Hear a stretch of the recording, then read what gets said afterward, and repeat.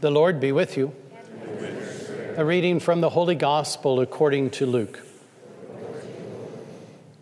Tax collectors and sinners were all drawing near to listen to Jesus, but the Pharisees and the scribes, they began to complain, saying, "This man welcomes sinners and eats with them." So to them Jesus addressed this parable. "What man among you, having 100 sheep and losing one of them, would not leave the 99 in the desert and go after the lost one until he finds it? And when he does find it, he sets it on his shoulders with great joy.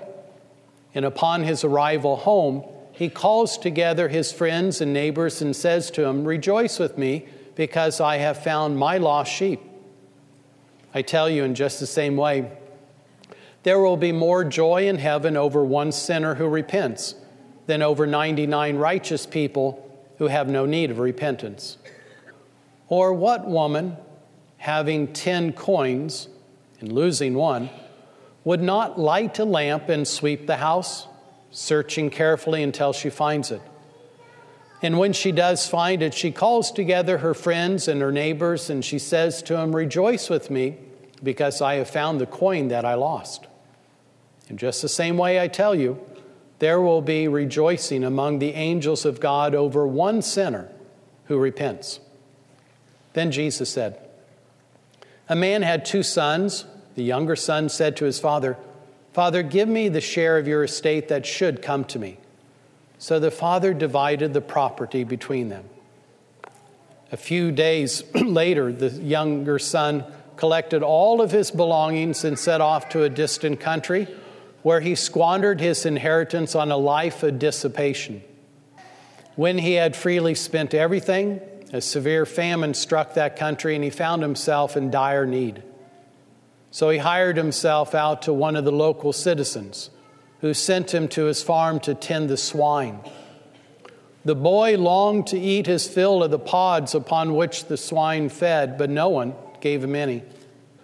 Coming to his senses, he thought, 'How many of my father's hired workers have more than enough food to eat?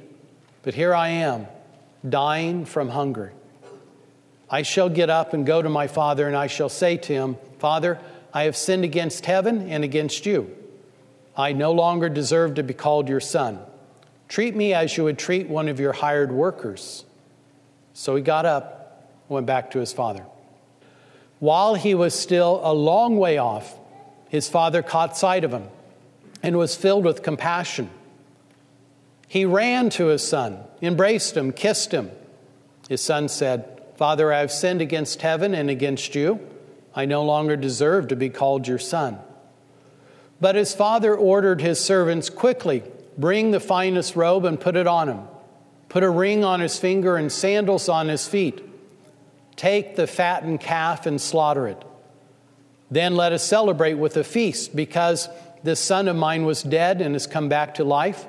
He was lost and has been found.' Then the celebration began. Now the older son, who had been out in the field and on his way back, as he neared the house, he heard the sound of music and dancing. He called one of the servants, asked what this might mean. The servant said to him, 'Your brother is returned. Your father has slaughtered the fattened calf because he has him back safe and sound.' The boy became angry, and when he refused to enter the house, his father came out and pleaded with him. The boy said to his father in reply, 'Look, all these years I have served you.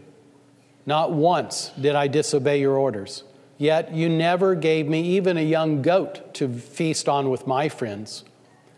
But when your son returns, who swallowed up your property with prostitutes, for him you slaughter the fattened calf.' The father said to the boy, 'My son, you are here with me always. Everything I have is yours. But now we must celebrate and rejoice, because your brother was dead and has come to life again. He was lost and has been found.'" The Gospel of the Lord.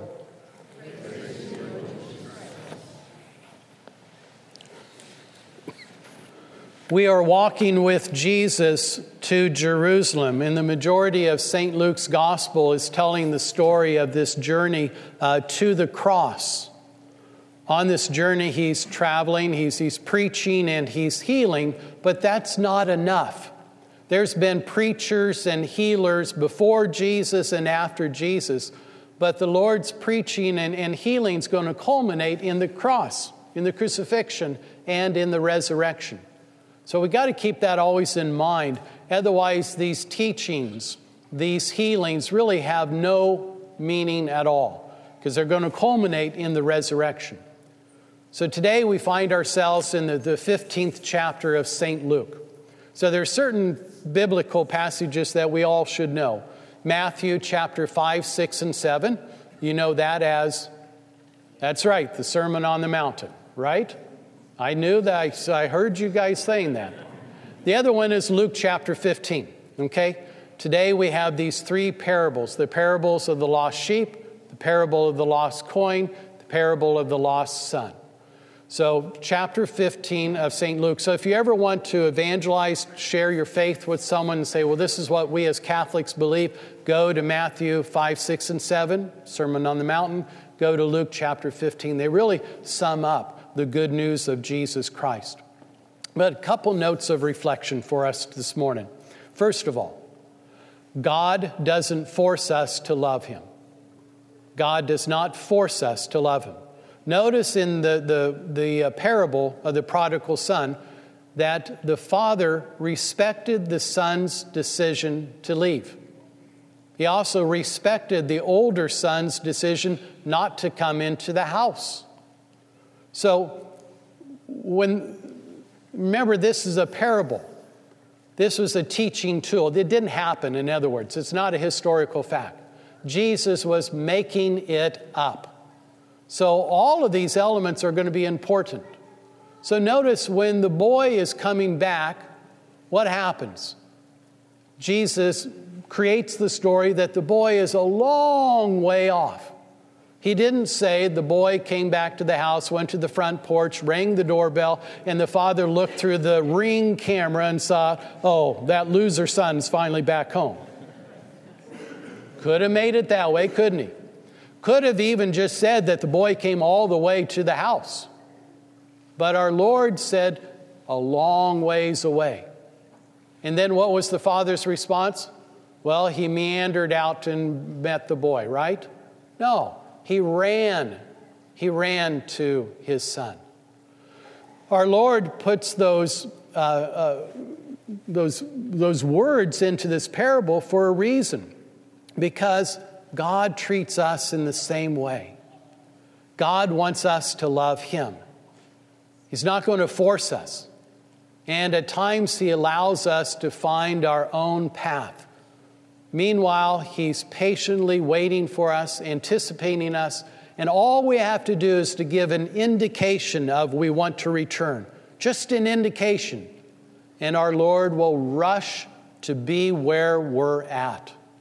Notice the young boy, the elder boy, the God figure, the Father, met them where they were at.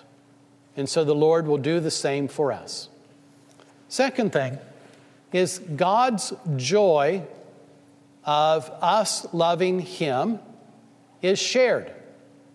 God's joy of us returning to the Lord, His joy of us loving Him is shared. Notice in the parables, all three parables, the God figure shares His joy with others. Our relationship with God is not private. In heaven, we're not going to be alone. We will be with all the angels and all the saints, our family and our friends. We're not alone. Now, those first two parables sometimes kind of go over our modern ears. So the first parable of the lost sheep.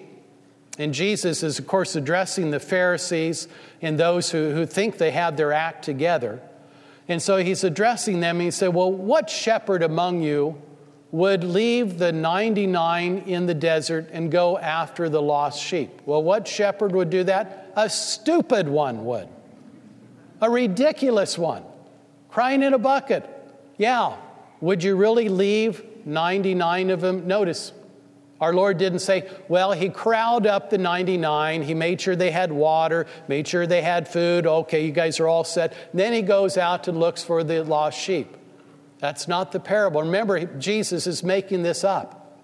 So he literally says, I'm leaving the 99 out in the desert by themselves, and I'm going to go after that lost sheep. The woman with the lost coin.